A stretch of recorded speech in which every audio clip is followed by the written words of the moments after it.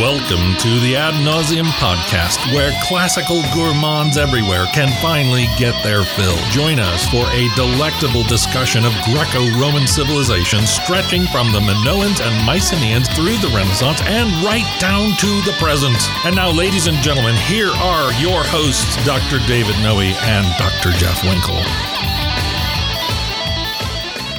Welcome, listeners, to episode 123. 123. Yes, that's incredible. Yes, of the Ad Nauseam podcast.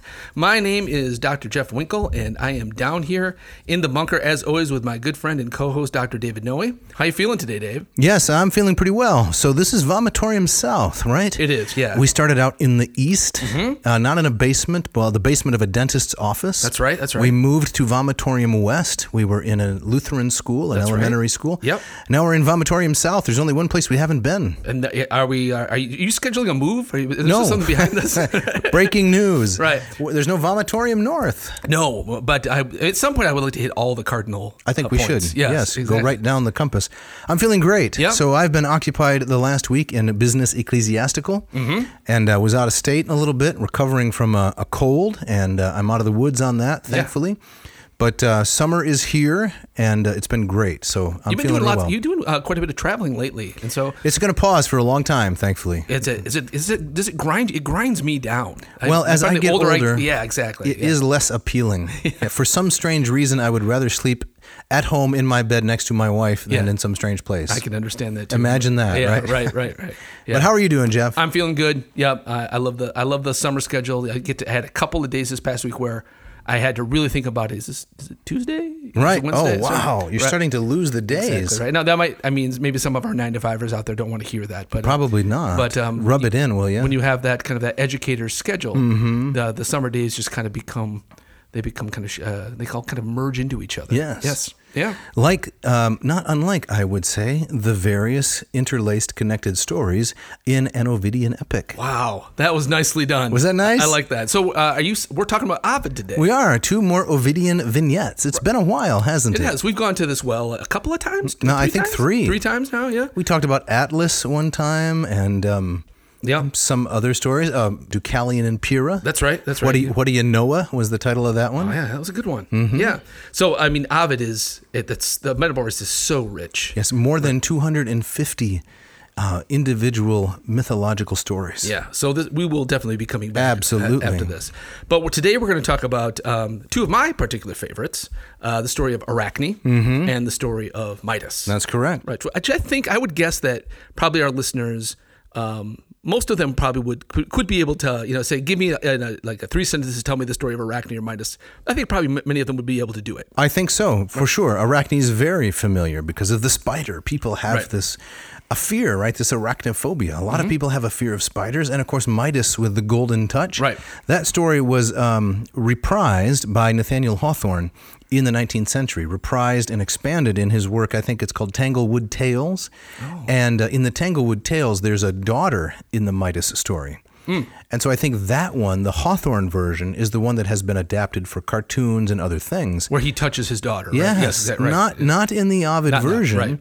Right. And yet I think Hawthorne is responsible for how popular that particular version is. That's really interesting. Yeah. So, do we have an opening quote? Yes. We have an opening quote. But we don't have a shout out. We don't have a shout out. Okay, all right. I think people are still listening. I mean, it's an open question, but they're generally not contacting us. I think that people are. I think our listenership they're kind of humble. You think so? Yeah, they don't. Unlike the hosts, right? Exactly. Yeah, and so I don't want attention called to me, right? But it's about the classics. It's not about me. You think that's what's driving this? I think that's what it is. But so I want to just again gently urge the reader. We really want to celebrate you. That's correct. Right. So send us an email. Let us know who you are, what you're up to, and it doesn't have to do anything directly with classics. No. If you enjoyed the podcast, we want to hear about it, Yeah. and we want to tell other people about you. Right. We'll find a way to twist it into classical direction. Exactly. Don't worry. But the opening quote. Yes. You have this one. The author is Julia? Julia Hayduk That's is correct. the author. And this is an article entitled Arachne's Attitude, Ovid's Metamorphoses 625. So book 6. Yep. And what is it? line 25? Yes. Right. And this is an article that goes back to 2012. And I thought this was kind of interesting, in particular because Ms. Hayduk makes a connection to the Aeneid. Okay. And we spent enough time with that. We did. And she's certainly not the first one to talk about the influence of Virgil's Aeneid on the Metamorphoses. I think it's largely undeniable. Yes. But I thought this was an interesting connection with the story specifically of Arachne. Now, before you actually read the quote, Jeff, I would like to hear you trying to pronounce the name of the journal in which this was found. Mnemosyne? Yeah. Something like that. That's a tough one. Mnemosyne. It takes a lot of courage, I think, to give your journal a title that's really difficult to pronounce. That's a journal that says, we basically don't care if anybody buys this. Exactly. And this one, right? This is is she a nymph? Help me remember here. No, she's one of the muses, right? Whoa. I'm way off base here. Okay. No. She's the mother of the muses. She is a nymph who slept with Zeus. And by her, Zeus fathered the 9 muses. That's right. Okay. I have been traveling too much. It is, man. My mind is shaken apart. Yes. All right. But so shall we launch into this? Yes, let's hear it. Okay. So the line in the Metamorphoses, Book 6, line 25, that Hayduk is wrestling with, is this one. Certet ait me cum nihil est quod victe recusem. And this is where Arachne has been. As we'll talk about in the tale, people are saying, you're really good at this weaving stuff, right. but clearly you're influenced by Pallas, and you got to give give credit where it's due. Yes, and so this is the line where Arachne kind of, I don't know, it depends on how you read it, kind of snarkily responds. I think so. That's how I've always read it. Right, and so we'll get to a translation of it because Hayduk gives it, but she writes. Arachne's retort to the goddess, whose mastery she refuses to acknowledge, initiates a well-known series of events. Arachne ignores the warning of Minerva in disguise, wins the weaving contest, and is punished for her victory. All modern English translators understand the sentence to mean something like, "Let her compete with me. If defeated, there is no penalty I would refuse to pay." So that's Hayduk says. That's the way that line has been taken. Okay. I propose, she says, quite a different translation of the second clause. There is no reason for me to refuse, defeated. That is, to admit defeat by refusing to compete. She says, this aligns better than the previous translation with allusions to Virgil's Turnus, with Arachne's situation and character, and with the irony of her story's conclusion. She goes on. In his memorable opening speech in Aeneid 12, which we just talked about a handful of episodes ago, right? That's right. Turnus, like Arachne, audaciously challenges an adversary whom divine backing makes invincible.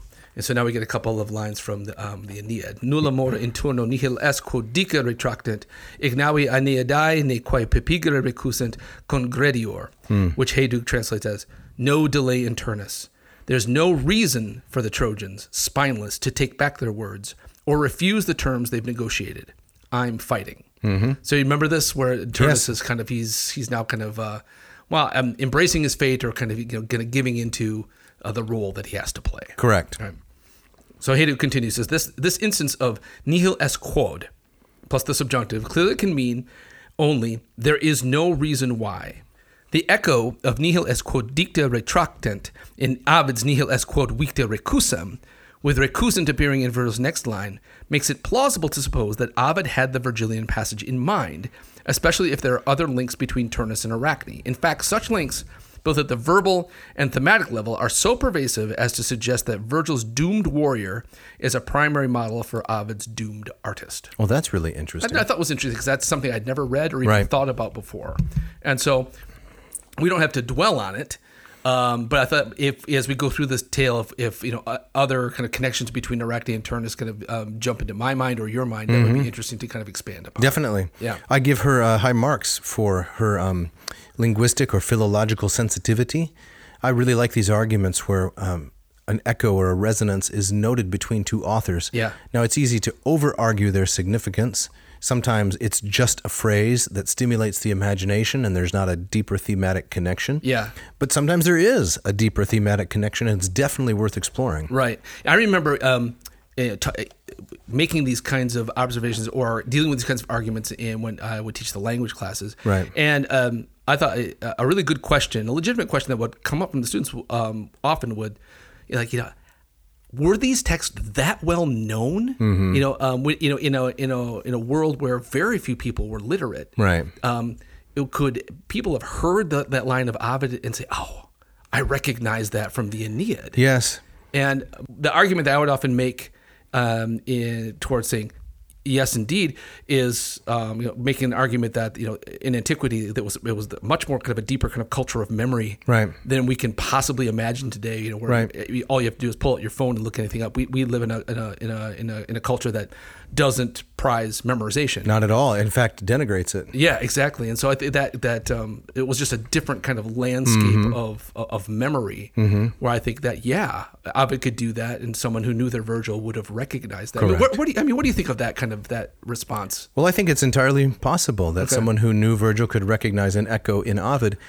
After all, this contemporary scholar, not a native Latin speaker, not immersed, was able to do so. So Right. why couldn't an ancient? Right? Sure. But I think another answer, which is probably even better, is Ovid doesn't have to be sure that his audience would recognize the reference in order for him to make it and enjoy it. Right. Or for it to be persuasive, because the same thing that made Virgil's phrase memorable will make Ovid's phrase memorable, even if the audience doesn't realize it's ripped off of Virgil. Right. Here's an example.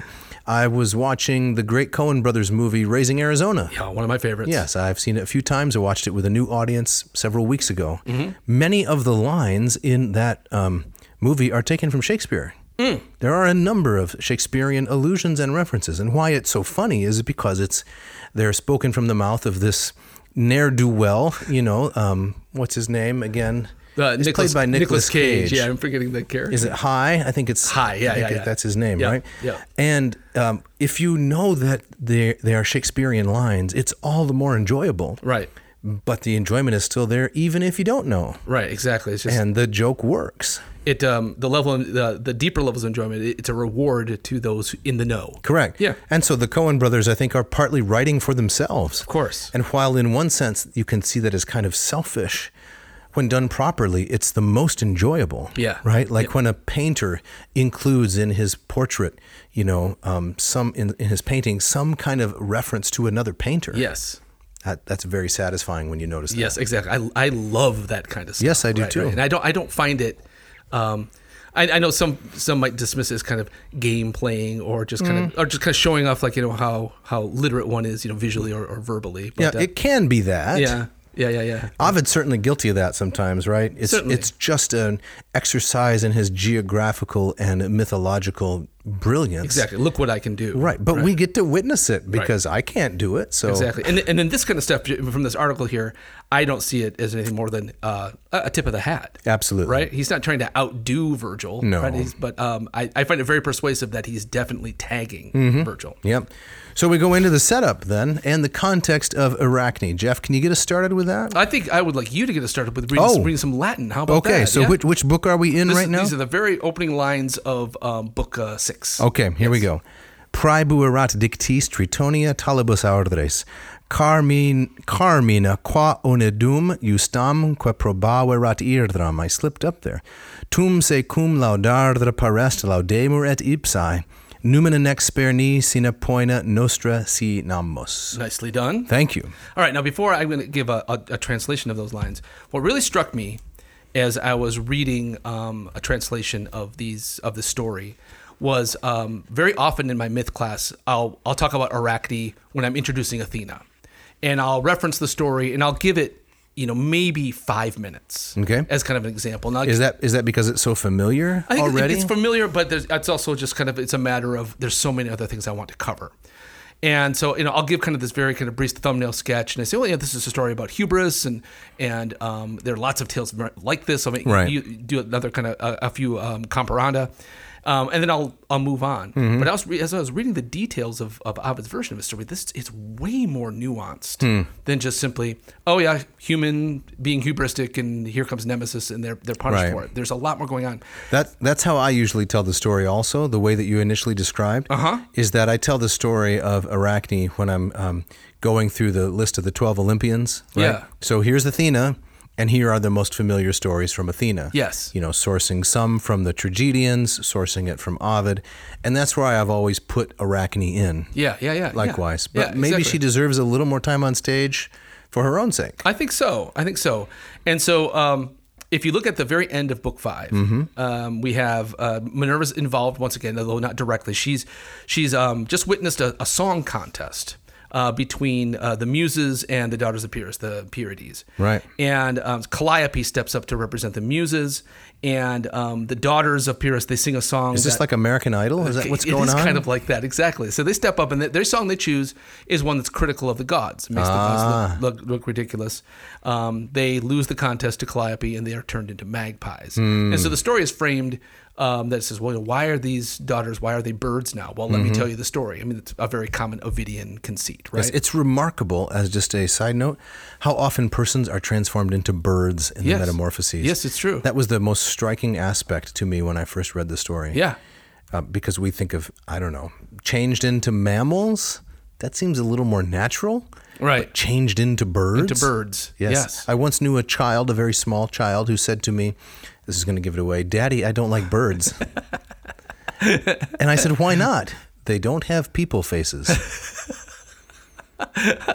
I like that. Isn't that astute? It is astute. Because when you look at a mammal, it's got a roughly people face. It does. It's true. Right? A dog has a roughly person face. Interesting. My wife would love to hear that story.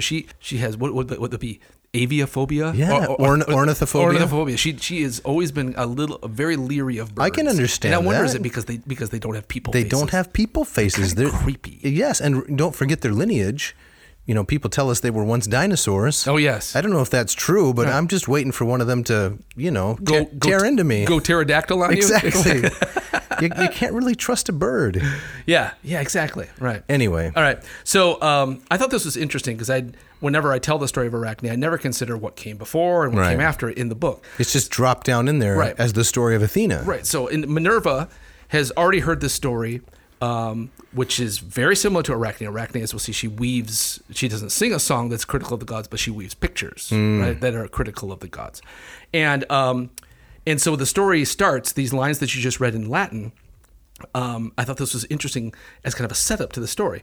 And so this is A.S. Klein's translation of this, who has a wonderful translation of the Minerva you can find on the internet. Klein writes, Tritonian Minerva had listened to every word and approved of the Aeonian Muses' song and their justified indignation. And then she said to herself, to give praise is not enough. Let me be praised as well, and not allow my divine powers to be scorned without inflicting punishment. So I just thought this was interesting, is that Minerva, before the whole Arachne thing starts, she's kind of primed to take offense. Right? And so she's got a chip on her shoulder, we would say. And I thought that casts. I mean, you can always do. You can always make too much of these kinds of things, right? I think I'm going to be interested to hear what you kind of think, what you think this story is really all about. Yeah. Well, first I'm disturbed by that expression. What? A chip on her shoulder. You don't like that expression? Well, where did that come from? I don't know. Where does she that was come going through the nacho bar and didn't quite make it out. Too a little aggressive. A little too aggressive, and now she's got a chip on her shoulder. Right, and she's mad because she didn't get to eat all the nachos. I don't know what it is. Very interesting. But it means quick to take offense. Yes. Right. Right. Having a light trigger. Right. Yes. Going off too easily. Yeah. Exactly. So she doesn't come in, and so as I realize when I've kind of told the thumbnail version of the Arachne story, I don't present it with, Minerva was, she just came in all innocent, right? Yes, and how dare this young lady, right? But I've told it that way too, and I wonder why. I don't know either. But if you read Ovid, it's in many ways it's very sympathetic to Arachne. Yes, it is. And it's set up with kind of Minerva as this hothead, just ready to go. I have a theory. Yeah. It could be that as Christians, we are inappropriately inclined to give the deity the benefit of the doubt. Because we are so accustomed to thinking of our God as the just and righteous and merciful person that He is, right? But that is not how Ovid saw the Greco-Roman gods, right? So they were often villains and villainesses in this story. Yes. So maybe that kind of shaded my perspective a little bit. Whereas I should have been paying more attention. Athena is really looking to be offended, and Arachne was in some ways entrapped. Right. Yeah. No, I think that's very well said. I find that, like when I teach Homer, and I think even many of my students, most of my students, don't come from any kind of religious tradition, but they come with kind of this assumption that, well, whatever the gods want must be quote unquote moral. Correct. Right? They see the gods as kind of that they're the foundation stone Yep. for what should or should not be done. That's once again an inheritance of Platonism Yes. and Christianity. Exactly right. But in Homer and Ovid, Nope. no, it's not there. All right, so Minerva, she's primed for judgment. She's ready. She's got that big old nacho on her shoulder, right? And so just that in and of itself, it raised these questions, which I think are so interesting. So what are we to ultimately make of these stories where the humans consistently paint the gods as unjust? I think there's a lot in this story that you can see that, okay, maybe she steps over the line here, but what about all this other stuff? But the way she steps over the line is trying to be the best weaver. Yes. And weaving a tapestry that's a little bit salacious. It's true. I think that But how objectionable is that? And then, it strikes me that, when she falls into this contest, like today we would say, that's entrapment, right? So did she really know what she was getting into? Right. And so and I realized when I tell the story, when Arachne agrees to this contest, I always tell that, well, she knows exactly who she's dealing with. Right. She doesn't care that it's Minerva, and she does it anyway. And that's not really what's in the story. Right. So, to contextualize it, let's say, I'm trying to refrain from eating unhealthy things. yes. But someone puts in front of me a big plate of Doritos, smothered in Velveeta and American cheese. Right. With a side of guacamole and sour cream. Yeah. Yeah, exactly. What are you going to do? What am I going to do? Is that really fair? Right. Exactly. Okay. Exactly right. No, I think that's right on here. So when Arachne's introduced, we learn that she comes from a poor family. She doesn't have kind of a strong heroic family legacy. Her mother has been long dead. See, this is what to me is interesting about Arachne, is that she could not be a candidate for tragedy.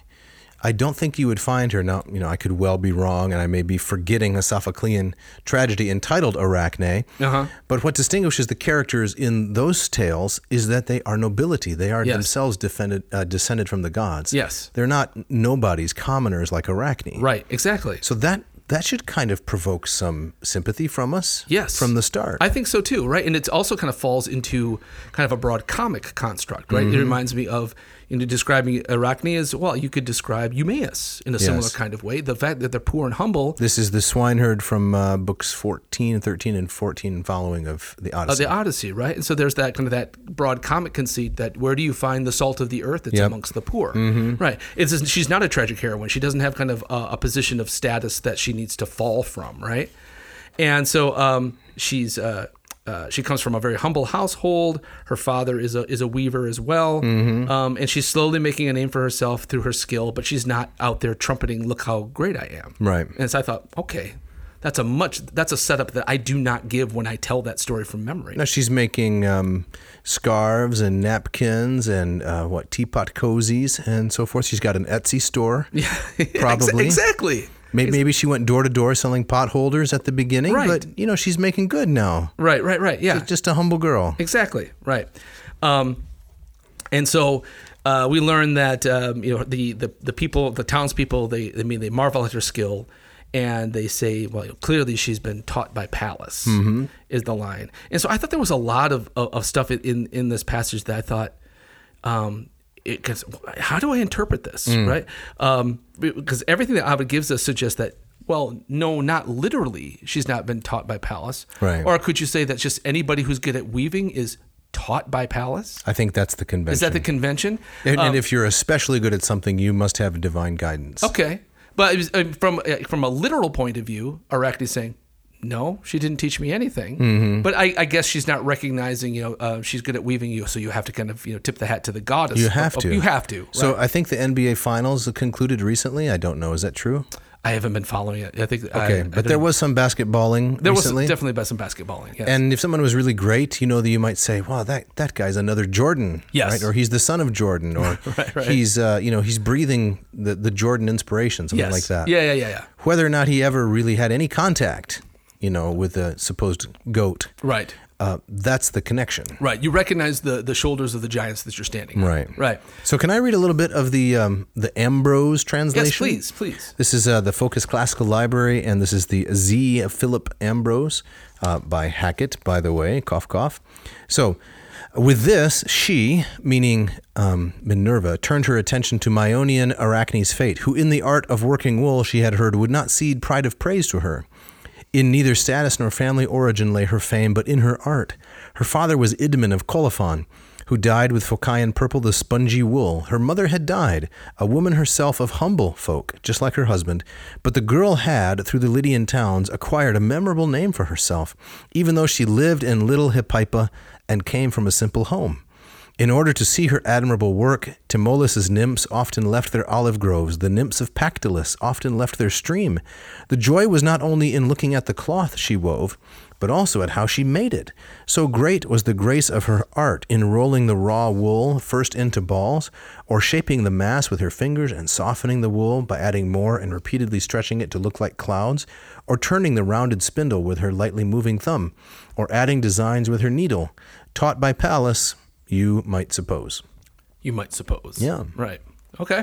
Yeah. Nice. I like that translation. That's Been good. a while since I've looked at the M. Yeah. It's a little different than Lombardo. It's not quite as, I would say, terse and rapid. I would say it's a more expansive translation. Right. But very nice. Yeah. Yeah. And so, good. And so it's when the townspeople start to kind of say, "Hey, listen, you got to give credit where credit's due." Mm-hmm. This is where we get the line from our opening quote, where Klein translates as, Arachne says, "Well, contend with me, like bring it on. Right. I will not disagree at all if I am beaten." Right. Right. And it even struck me that is Arachne like directly challenging the goddess there? Is that hubris? You're saying? Or is she just saying, "Hey, if anybody's better, show me, and I will happily concede defeat to anyone who can do this better"? But is it conceivable that she could be better at anything than Minerva? I guess what I'm asking is that is she even talking about Minerva there?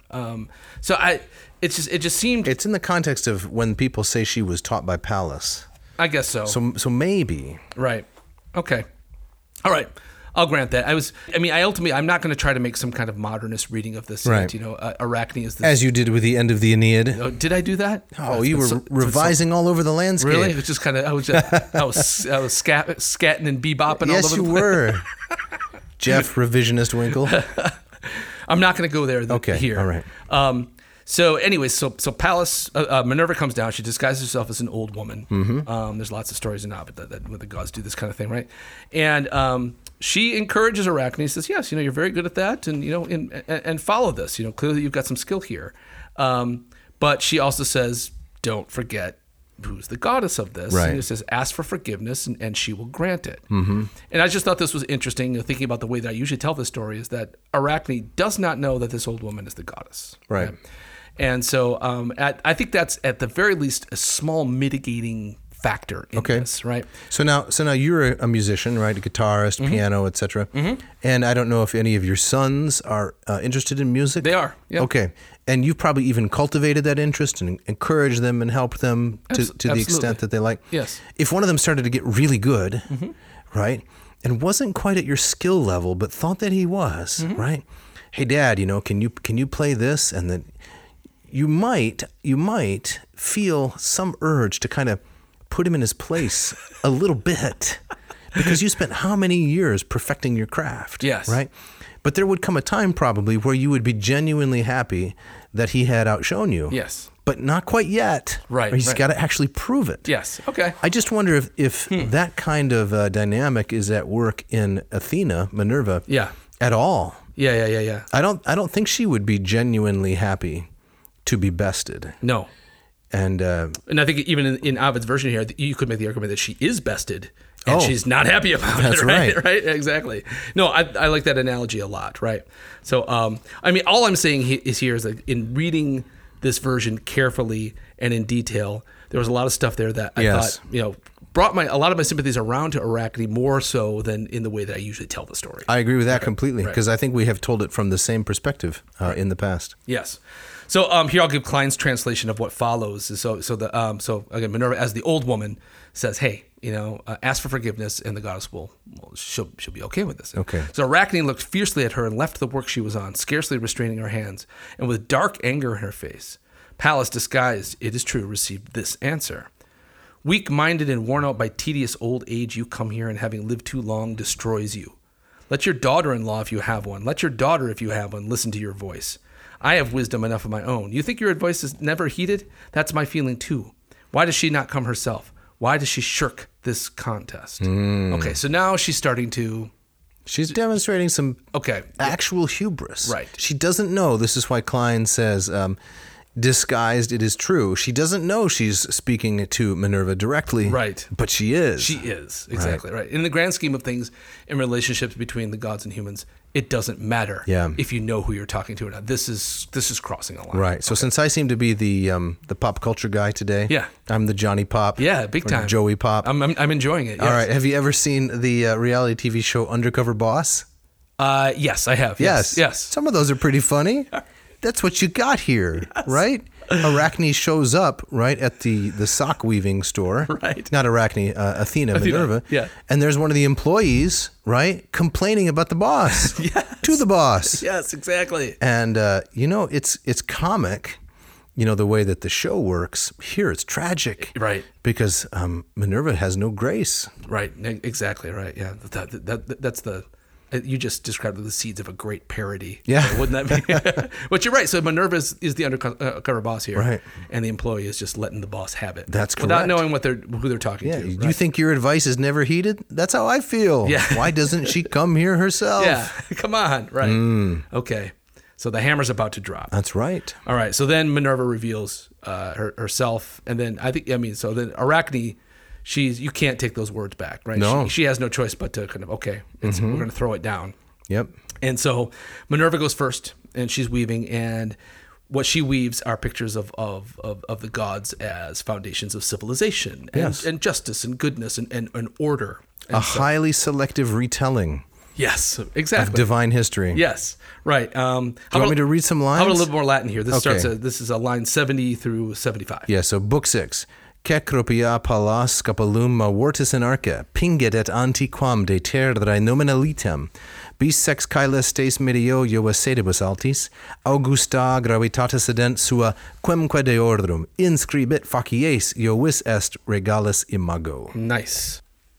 All right, let me give Ambrose's translation of those lines in a little bit more. Kekropian Palace depicts the rock on the hill of Mars, as well as the ancient dispute about the name of the land. With Jove in the middle, twice 6 celestial beings with solemn mien are seated on their lofty thrones. Each face is inscribed to show which god it is. Royalty is seen in the image of Jove. She makes the god of the sea stand with his long trident strike the rugged rocks, and out of the midst of the blow to the rock, a spring has sprung forth, a pledge with which he would claim the town. But to herself she gives the shield, gives the sharp-cussed spear, the helmet for her head, defends with the aegis her breast, and shows the earth smitten by the cusp of her spear, bringing forth the shoot of the olive tree, graying with fruit, and marveling gods and victory at the end of her work. So she shows some distinctly Athenian themes. Yes, right? So her we have contest with Poseidon. Yep, and the establishment of the Areopagus. Yes, as a court. And then, of course, herself as kind of an image of with the gift of the olive, bringing civilization to the people of Athens. It's all very, as you say, very selective and very positive. Yes. Yes. Like most autobiographies, right? Yeah. When you write your autobiography, The Winkle Years. Yes. What's going to be in there? Well, it's going to be warts and all. Really? Yes, exactly. Nobody wants to read that. Yeah. Well, no, you do. You have actual warts, like on your feet or something? You're going to include photos of that? You know how most books have a part in the center where there are photos? Yeah. Right? We're going to turn to that, and it's going to be photos of your warts? Yeah, they'll be black and white. They'll take some of the edge off. Right. But no, I want to see that. Since you brought it up, yeah. Right? I was reading a biography that was highly recommended to me because of my interest in music and pop music. Yes. And this is the autobiography by. Do you know who Dave Grohl is? I do. He was the drummer for Nirvana. Now he's the Foo Fighters guy. Yes, he came on after music had died in 92-ish, 93-ish. Yes, right. Okay, gotcha. Right. So let's see how you feel about Mr. Grohl. Okay. Well, I'm a fan. Okay. I like him very much as a musician and as a personality. So he Grohls on you after a while? Exactly. Right. So I was very much looking forward to it. And I know a lot about his life just from stuff I've read. And I was been peeping in the windows, so to speak, for a couple decades. So I was looking forward to kind of having his take on some of these seminal events in his life. And most of these events where it gets ugly and tragic, he glosses over in a sentence or two, and then it's on to look how many famous people I know. Oh, I can't believe I'm hanging out with AC/DC. Right. I'm at the White House. And it was so boring. Here I am at the beach. Look at that. Oh, is that Paul McCartney? Oh, we're just hanging out. Did you get your money back? I got it from the library. I'm glad I did not buy the book. But I thought, I don't want to. This is no good. When I read an autobiography, I want the warts. You want the dirt. I want the dirt. You know, lay yourself bare. Right. So Athena doesn't do that. No, she does to not. bring it back. No, it's all a very rosy retelling. It's very much like Grohl's autobiography of Athena and her wonders. Right. Now, Arachne's work is also selective, but in the other direction. Now, this is where I think she shows either tremendous courage or tremendous foolishness. Right. And I have this feeling that we have talked about this a little bit before somewhere on the podcast. We've never devoted a whole episode to Arachne, have we? No. Yeah. Gasp. Yes. But I think we've talked about I'm sure she's come up somewhere. Because we've talked about these themes before. Of course, right? this is not the deadly wish. This is hubris-meets-nemesis. Hubris-meets-nemesis. Right. But I mean, there's part of it, like, it's almost like Arachne says, well, I realize that when Minerva reveals herself, she probably thinks, I'm done for. So why not just go all in? Go out with a bang. Exactly right. Right. It's like in Seinfeld when Costanza, getting fired, he says, I want people to say that guy got canned. Right. So Minerva's going to give a selective retelling. Here is the expose. Right. Here's the truth. Yes, and it is phenomenal how condensed this is. And so I'm just going to ask. So, are you going to write the real story of Dave Grohl and pick out those spots and just put all the dirt in there? Somebody has to. Okay. All right. It's not going to be you. It's not going to be me. But that's a project waiting to happen. Okay. Right. So Ovid he devotes 24 lines to Arachne's tapestry. And in those 24 lines, he describes 21 acts of rape. Jupiter, 9 acts. Neptune, 6 acts. Apollo 4, Bacchus 1, and Saturn 1. And which I think is a really striking retort to is, remember, Athena, she wove something about Jupiter, about Neptune, and herself. Yes. And so paragons of virtue and order, right, blessing mortals and bringing them peace and happiness. Right, exactly. So I think that Arachne's response is, well, look at what Jupiter's done 9 times. Look what Neptune's done 6 times. And I think Apollo is kind of a masculine stand-in for Athena, god of the city, right? And if she's going to keep it to the theme of sexual violence, these are going to be male figures, right? Yep. And then Bacchus once and Saturn once. It's not just describing these detestable acts of the gods. It's a direct response, or the other side of the coin of what Minerva has just woven. Exactly. Yeah. And she weaves it in real time. Yeah. Which is impressive. Very impressive. And I don't understand much about tapestries or much about anything, but the little that I do understand is that when you weave a tapestry, you have to have a couple of threads at the beginning, but the whole picture, you've got to introduce threads whose presence in the picture won't be obvious until you get to the end. Yeah. So there's a tremendous amount of foresight. Yes, exactly. That is required in putting something like this together. It boggles the mind how anybody could do that. Yes, it does. Yes. I'm boggled. Yep. Not raccoed, but boggled. Right. And as the picture emerges, you can imagine how Minerva is responding, right? Because it slowly emerges like a Polaroid. Yes. That's slowly... You're shaking it. Exactly. Right. And when you see what's there... Oh, my goodness. Boy, she's upset. She's horrified.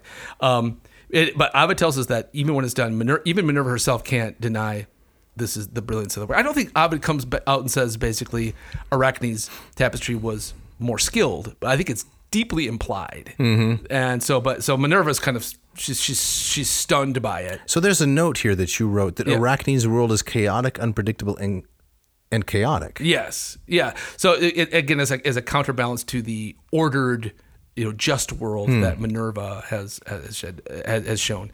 So not only is it a retort in terms of the characters, the figures that she mentions, but the world that she depicts is one of violence and disorder. And in some ways, she's kind of foreshadowing what's about to happen to herself as well, right?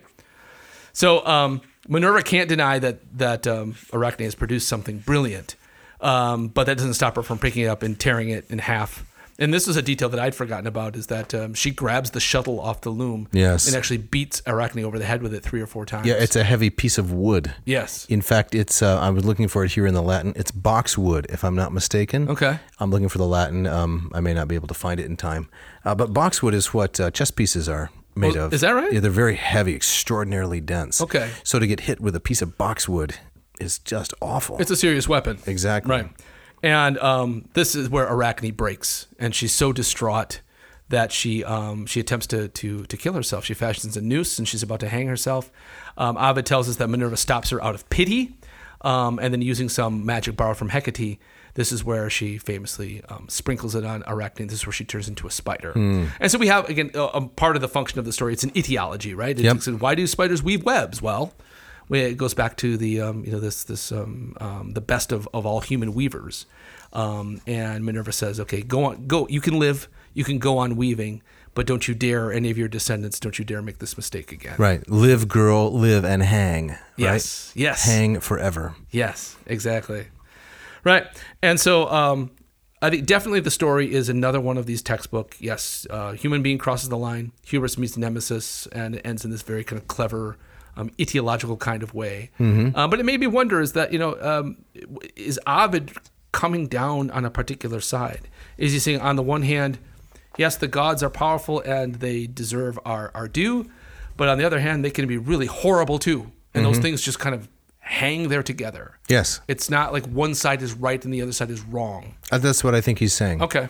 And I think I've made the claim before in previous episodes, and I think I can defend it, that unlike Virgil, Ovid is going back to, and I think actually Brooks Otis supports this idea, Ovid is going back to an Homeric viewpoint. Not a moral, civilized world that Virgil is representing, where Jupiter and Juno finally reconcile and they behave as virtuous imposers of a moral order. Right. No, Ovid's going right back to Homer. Yeah. But it's for comedy. Yes. And I wonder if this is one of those things that irritated Augustus about Ovid. I mean, this is part of Augustus' kind of moral program that he's trying to institute. I mean, you don't see anything of that notion of the pax deorum, right? No. The gods in balance and therefore humans in balance. It's quite the opposite. That's right. And speaking of humans in balance, yes, it's time for the ads. Let's do it.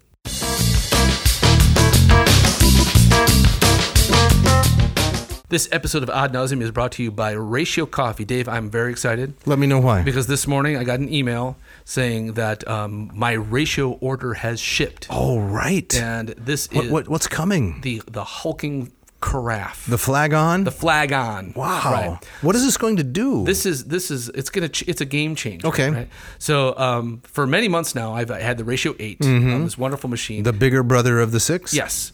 And I've had the hand-blown glass carafe, which is a beautiful work of art. I've talked about how much I love just kind of the way it pours. The way it pours is brilliant.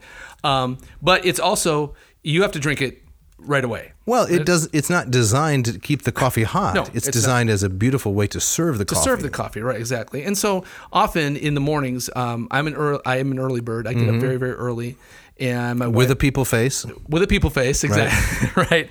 And my wife sleeps in a little bit more. We both love coffee. But I don't like making, 2 pots. It's kind of a pain. Right. And so I often find myself very impatient because I'm waiting for my wife to wake up. Come on, wake up, drink the coffee. However, when this carafe arrives, it's going to change everything because I had one of these carafes when I had the 6, and it's astounding how long this keeps the coffee warm. Yep.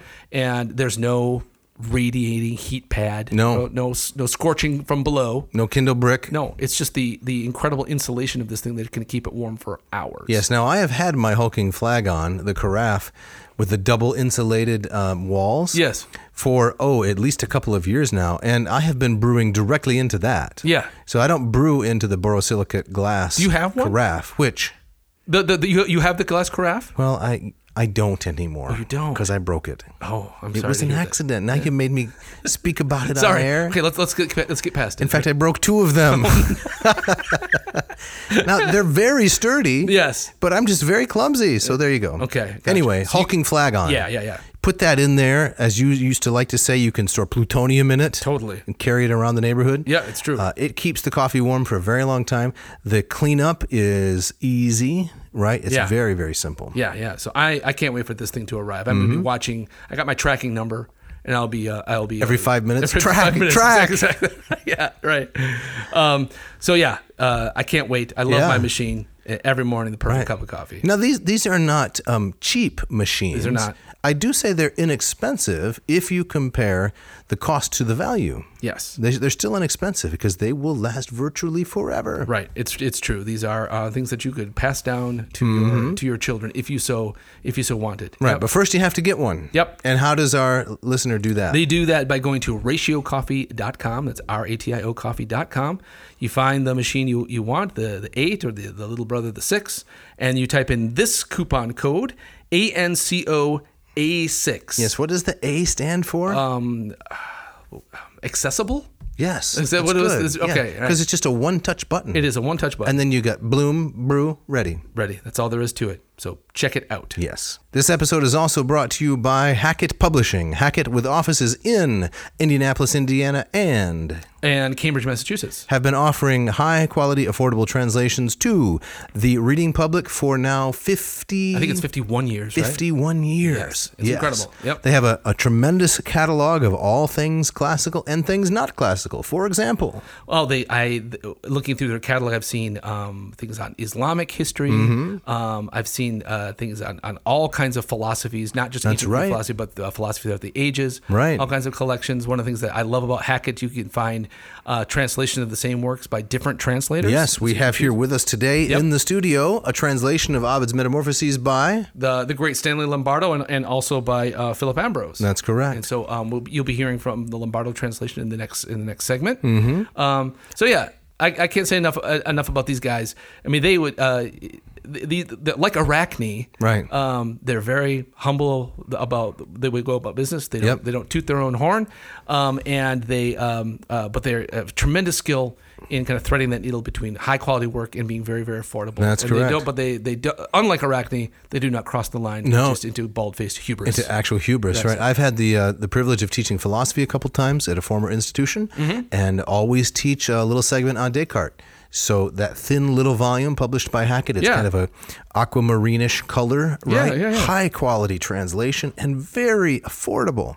So there's no reason not to purchase something like that. So if our audience is interested, Dave, what should they do? They should go to Hackett Publishing, HACKETT, HackettPublishing.com, or get your AI bot to do it for you, right? They can do that now? I don't know. They can order your books for you? There's a lot of tasks I'd like to unload. Gotcha. Right? And browse the catalog or have your AI bot do it. And when it comes time to place your order, you need to drop a coupon code into the little grocery basket spot. What is that code? That code is AN2023. And what will that get them, Jeff? That will get them two wonderful things. Get them 20% off their entire order. Really? And also free shipping. Check it out.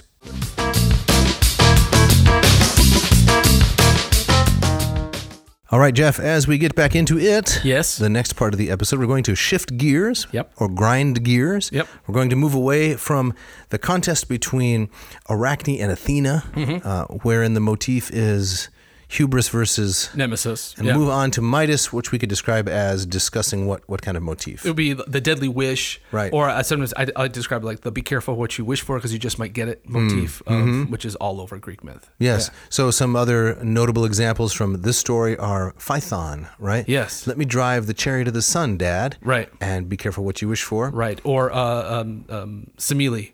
Wanting to see Zeus in his true form. Oh, right. Yes. And when that happens, she is incinerated. Yes. Burnt to a crisp. Right. There's the other, I'm forgetting the name of her. She her wish for eternal life is granted, but she forgets to kind of mention that she wants that coupled with eternal youth. Oh, it's Aurora wishing this for Tithonus. That's it. Yes, exactly. The Trojan prince who becomes the grasshopper. Right. So let him live forever, but she forgets to add, but don't let him age. Right. And so he just shrivels and shrivels and shrivels. Correct. Right. And then in pity, he's turned into a grasshopper. But those are stories for another episode of Vignettes. Exactly. Today we're dealing with King Midas. With King Midas. Now the setup is that he happens to rescue for Bacchus someone who's very dear to Bacchus, the only father figure. Wow, I messed. Fogger figure that Bacchus has ever had, which is Silenus. Silenus. Now, Silenus or the Sileni, these are odd characters. These are kind of these kind of drunken satyrs. That they're kind of like Santa Claus, right? Because they're old and bearded. Yes. But their jolliness comes from imbibing way too much alcohol. Yes. And they're lecherous and dangerous. Right. And so, if you're a woman in particular, take care if you wander into the woods. That's correct. They're very dangerous. They'll chase you. Yes. Right. But somehow Silenus here, he's picked out from among the group, I guess, and he's very much loved by Bacchus as a substitute father. Mm-hmm. And he gets lost. And when he's lost, Midas somehow finds him. I don't know if he's putting up posters on telephone poles or, if he recruits John Walsh. Oh, right. What was his thing? America's Most Wanted. Yes, of course. Right. But somehow Midas succeeds in reuniting Silenus and Bacchus. Okay. As a reward, he's given his one wish.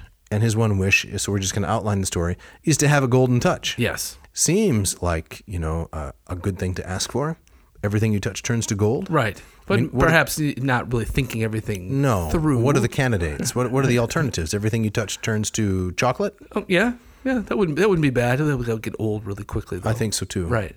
Yeah. So, I mean, does Ovid preface this at all by saying, like, Midas was known for his greed or anything like that, or just this kind of comes out of nowhere? Or well, he was already very wealthy. Okay. And so there's some kind of avarice lurking in his heart. Gotcha. But this has been the dream of all kings, right? Is the kind of alchemy to be able to turn any substance into gold. This is right. What's the guy who spins the straw with the girl with the long hair? Rumpelstiltskin, yes, exactly. Okay. Same kind of idea. Gotcha. So I think we should start, as we tell this story, with a little bit of the Latin, and then maybe you can read to us some of the Lombardo translation. Let's do it. So this is from Book 11, lines 85 and following. I'm going to read a little bit of the Latin. Nexatus hoc bacest ipsos quoque deserer agros, cumque quero meliora sui, venete temoli, pacto lanque petitquam vis non ardres illo, tempora nec cardris erat invidiosus harenis. Hunc ad suete cohors satiri bacaeque frequentant, at silenus abest, titubantaninisque meroque. Ruricolae capere friges vinctumque coronis, ad regem duxere medan qui Thracius Orpheus. There we have the name Midas right there. And the last one, orgia tradiderat cumque cropia el molpo. All right. Let me give us Lombardo's translation of these lines. But not even this was enough for Bacchus. He left those fields with a worthier retinue, and made for the vineyards near his own waters, the Tmolus River and the Pactolus, although the latter was not yet a golden stream, envied for his precious sand. So here's Ovid kind of showing off some of his geographical knowledge. Right? Yes, and foreshadowing too, right? Yes. It was not yet envied for its golden stream. Right. His usual crew, satyrs and bacchantes, were with him in droves, but Silenus was not there. Some Phrygian peasants had captured him while he was stumbling along under the influence of old age and wine. They bound him with wreaths and led him to Midas. Deadly combination, right? Yes. Old age and wine. Yeah, look out. Led them to Midas, their king, whom Thracius Orpheus had taught, along with Eumolpus, the rituals of Bacchus. All right, okay. So that's the setup, yes. Right? That's the setup. This is how Midas succeeds in rescuing Silenus and restoring him to Bacchus, his adoptive son, or foster son. Exactly. All right, more Lombardo here. When the 11th dawn banished the ranking stars, the king rode merrily to the Lydian fields and gave Silenus back to the youthful god who was once his ward. Bacchus was happy to have his foster father back, and as a reward granted Midas whatever he wanted, a pleasing gift, but not one that the king would use at all well. Grant, he said, that whatever I touch will turn to gold. The god nodded and gave him the harm he asked for. Sorry he hadn't seen fit to request something better. So what happens now? Well, now he ends up kind of like he tests it out. He doesn't really believe, could this really be true? Right. And now he starts grabbing things. Right. And he's really excited at first, but then he quickly realizes this is going to be my downfall. And in fact, this is kind of played for comedy, I would say. Yes. If I can read a little bit of the Ambrose translation here. Then Liber nodded assent to the choice, bestowed the dangerous gift, etc. The Berecintian hero, that's Midas, departs content and happy in the evil thing, and tests the veracity of the promise by touching things in turn. And scarcely believing his eyes, from the lofty oak did not draw down a branch of green, the branch had turned to gold. He picks up a rock from the ground, the rock also paled with gold. He also touches a clod. At his powerful touch, the clod becomes a heavy mass. He broke off heads of Ceres, ripening grain. The harvest was golden. It's a pun, you see? It's a golden harvest. Yes, I got it. I like a good pun, don't you? I do. Okay. Yeah. Right. And then then he goes on, he picks an apple. Yes. That turns to Read gold. some of the Lombardo, Sure. if It you says, would, please. he picked an apple from a tree. You would think that it came from the Garden of the Hesperides. With their golden apples, right? Yes. If he brushed his fingers on the soaring columns, the columns gleamed. I thought this was nice. When he washed his hands, the water could delude a Danae. So she's the one who was impregnated by Zeus in the form of a golden rain. Yes. Right? So the water turns to gold. Mm-hmm. His mind could hardly contain his hopes, imagining that everything was gold. Deliriously happy, he sat down at a table on which his servants had set out an elaborate feast. Right. Now, okay. Piled high with food and not lacking for roasted grain. But then in truth, when his right hand had touched the gifts of Ceres, the gifts of Ceres grew hard. So this is how, Frosted Flakes were invented, I think. Right. I'm thinking a pair of rubber gloves could have maybe. Yes. Could have been a. Those they're not nylon. What are they? They're latex gloves. Latex gloves. Right. Exactly. Very thin, using for cleaning things up and so forth. Right. Okay. Maybe not available in antiquity, but probably not. Some kind of ancient form like an oven mitt. Would have been helpful. Yes. Would have been helpful. Or when his hungry teeth attempted to bite into the food, the teeth only pressed yellowed plates.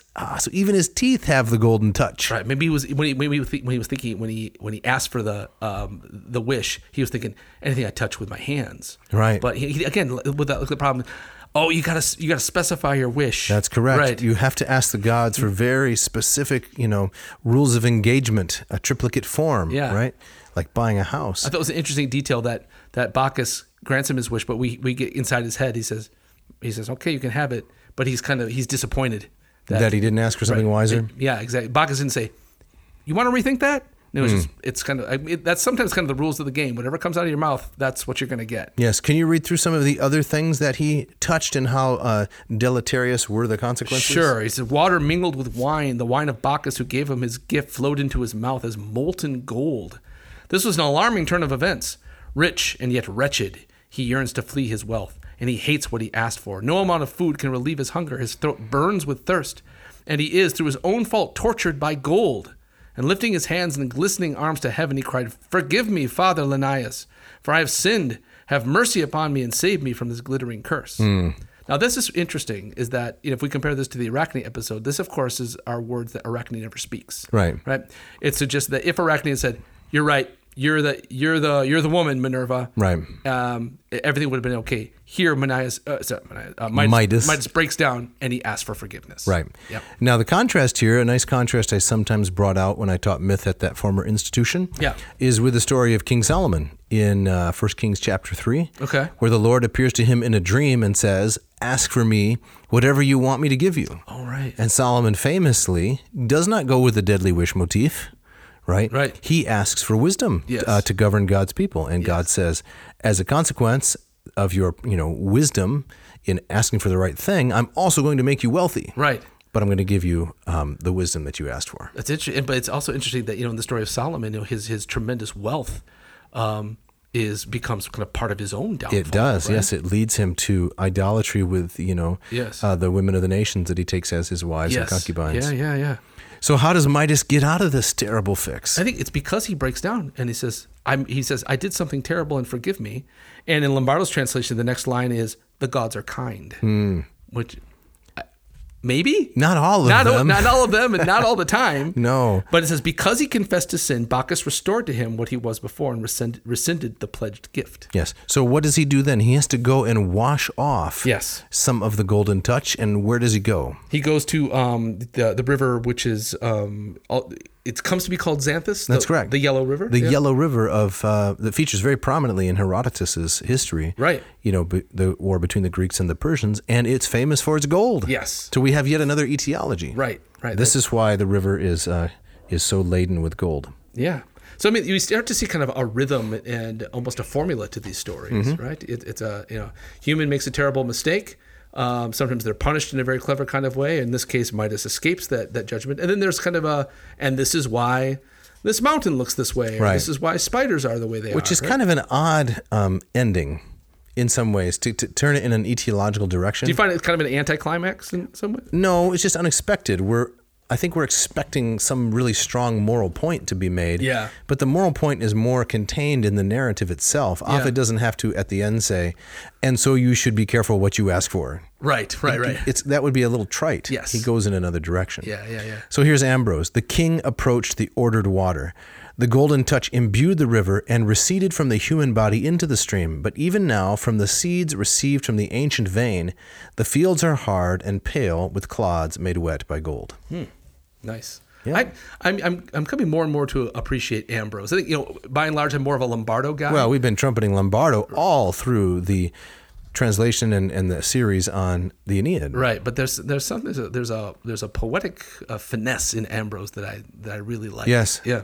Now the story goes on from here, and we're going to have to leave Ovid, I think, and wrap up our episode. Yeah. But the story goes on, and Midas becomes a judge in a musical contest. Yes. Between Pan and Apollo. That's right. And that's a great story, which includes some asinine behavior at the end. Indeed. Yeah, but that will be a tale for another episode. Another episode. Yeah. So, Dave, we got to get out of here. Indeed. We're up against it. Before we do, tell us a little bit about the Moss Method, LLPSI. What's going on there? Sure. So just this morning, we met for our weekly Moffus hours. Nice. Now, they have been somewhat interrupted because of my travel schedule, but we're back on track. Excellent. We met for an hour. We read from some Greek the story of Penelope and Odysseus, an adapted prose version for students. Just signed up some more students this week for the Greek course. Great. Go to mossmethod.com. Check out my course. It's got 4 modules. It's a highly, carefully, another adverb kind of thing. Put together with precision and diligence, I hope. It will take you from neophyte to erudite. Yes, you will learn a lot of Greek. Now, as I like to say, there may be better programs, but I believe the combination of the cost and the level of expertise and thoroughness is pretty much unmatched. Indeed. And if they go to mossmethod.com, there's lots of free videos they can check out, and so you can jump in with a good idea of kind of what you're in for. That's correct. And it's asynchronous, so you can start anytime. Fantastic. Self-paced, expert, accessible. Good. I also have the Latin program, latinperdiem.com/LLPSI. Yes. Right. So this is Hans Orberg's Lingua Latina per se illustrata. Signed up a student just this morning. It's another excellent program, I believe, where I'm teaching 4 students, and you get to watch the 33 videos, plus the 25 accessory videos, plus audio recordings, and tests and quizzes, and lots of materials. And once a week, you meet with me for an office hour. So both of these programs, they have direct access to you. That's correct, not just a flunky or a lackey. Fantastic. And that's at latinperdiem.com. So, Jeff, whom do we need to thank? As always, Mishka, our engineer, our editor, who turns these things around so quickly and so professionally. So can't thank her enough. How about who are these blistering guitarists that we're hearing? Yeah, here? so we got Scott Van Zen, Yes. who plays the intro and the outro music from a song called, I don't think I've ever mentioned this on the air, Stay By My Side. All right. Is the name of the song. Nice. Ken composed the drums and the bass and such, and plays the rhythm guitar. Scott plays the lead guitar with all that whittly diddly. Yeah. That's so nice. Ken plays the bumper music for the ads, and very generous, very grateful for their contribution. What a couple of talented dudes. Man. Absolutely. Unbelievable. Yeah. And so, hey, again, a reminder, if you want a shout out, we'd love to hear from you. If you got questions, ideas for an episode, don't hesitate to drop us a note. You can write to Dave at adnauseam.com. Don't forget that V. Or Jeff at adnauseam.com. Do not forget the V in the email address. Yes. Go to adnauseam.com. Check out our Lurch with Merch section. Pick up a t-shirt, a hat, a mug. We got a lot of stuff there, a little bit of which trickles back to us. Yeah. And the proceeds, and helps keep this podcast afloat. Yes. Now, Dave, next week, we did not talk about this, but Nope. how would you feel about doing... I'm against it. Your use your illusion to. Oh, week. you mean the pop culture, Yes. the pop music. Right. That's right in your wheelhouse, as they say. We Yeah, tackle I'm up for it. All right, let's do that. We got a lot of strikes when we tried to put that thing on YouTube. That's right. Exactly. Right. But we're bringing this music to potentially a new audience. Exactly. And this is really where you are in your element, and I just kind of sit back and kind of fire pot shots at various. You're in your wheelhouse doing that. Yeah. Okay. So we're gonna go with Use Your Illusion Part 2. Yes. Episode 124, and I believe, Jeff, you have our gustatory parting shot. Yes, this comes from someone I've never heard of, but I love the name, Louis Grizzard. I have read one of his books. Oh, really? Yeah, as it turns out, a long time ago. He's a Southern writer. Okay. He writes about travel and food, just kind of Americana. Gotcha. It's kind of nice. Yeah, I don't think I'd read one of his books now, probably, but I really enjoyed it at the time. Okay. Well, he says, I love this, and I agree wholeheartedly. He says, never order barbecue in a place that also serves quiche. Good advice. Very good advice. Thanks for listening.